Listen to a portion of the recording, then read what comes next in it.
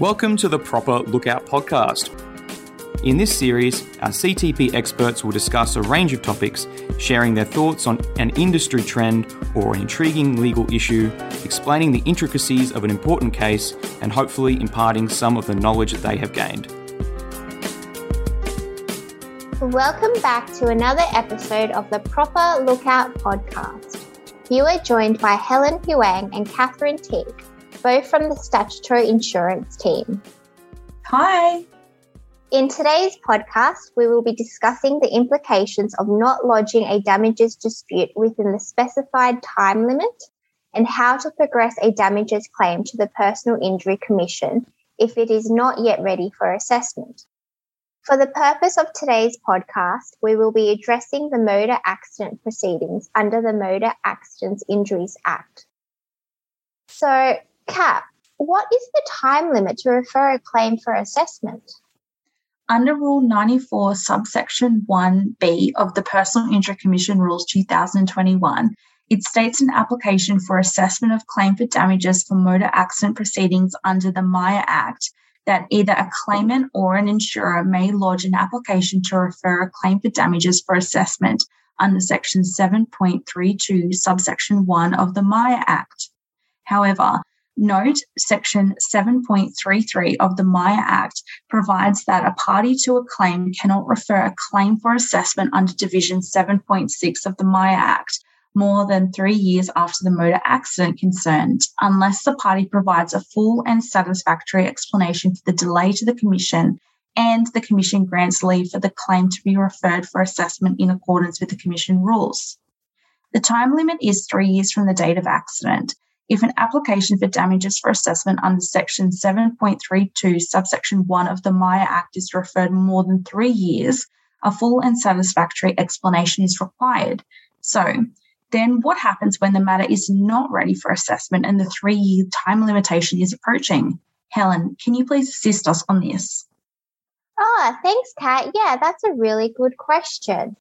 So Rule 101 of the Commission rules applies to the standing over of motor accident proceedings for the assessment of damages. Under Sub-Rule 101, subsection 2A, the Commission may order that the proceedings be stood over generally, and under Sub-Rule 101, subsection 2B, the Commission may give further directions concerning the review of the proceedings that have been stood over. So what that means is Procedural Direction M A1 stood over proceedings states that if the Commission finds that the proceedings are not ready for assessment, a direction will be made referring the proceedings to the stood over list for a period of up to 6 months, taking into consideration the circumstances of the claimant, the claim, and the submissions of the parties. These may include the following reasons. A, the medical dispute has not yet finalised. B, the claimant's injuries have not yet sufficiently recovered to enable the claim to be quantified, and the claimant is not yet ready for medical assessment. C, the claimant is not available to participate in medical and/or claims assessment at this time due to reasons beyond their control. For example, being overseas or due to being imprisoned. And D, any other reason the Commission considers as relevant to the proceedings being unable to continue.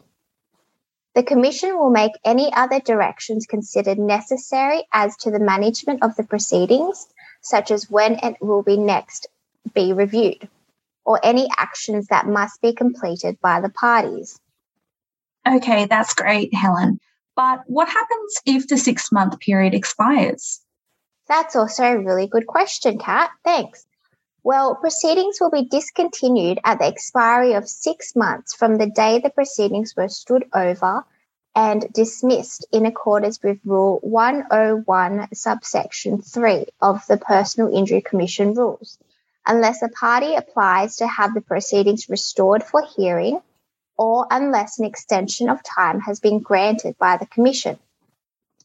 If the Commission determines not to refer the motor accident proceedings to the stood over list, the proceedings may be dismissed under Section 54, subsection C of the Act and Rule 77, subsection B, subsection 3 of the Commission rules, or alternatively allocated to a member for assessment if appropriate. So, Kat, how do we know if the matter is placed in the stood over list?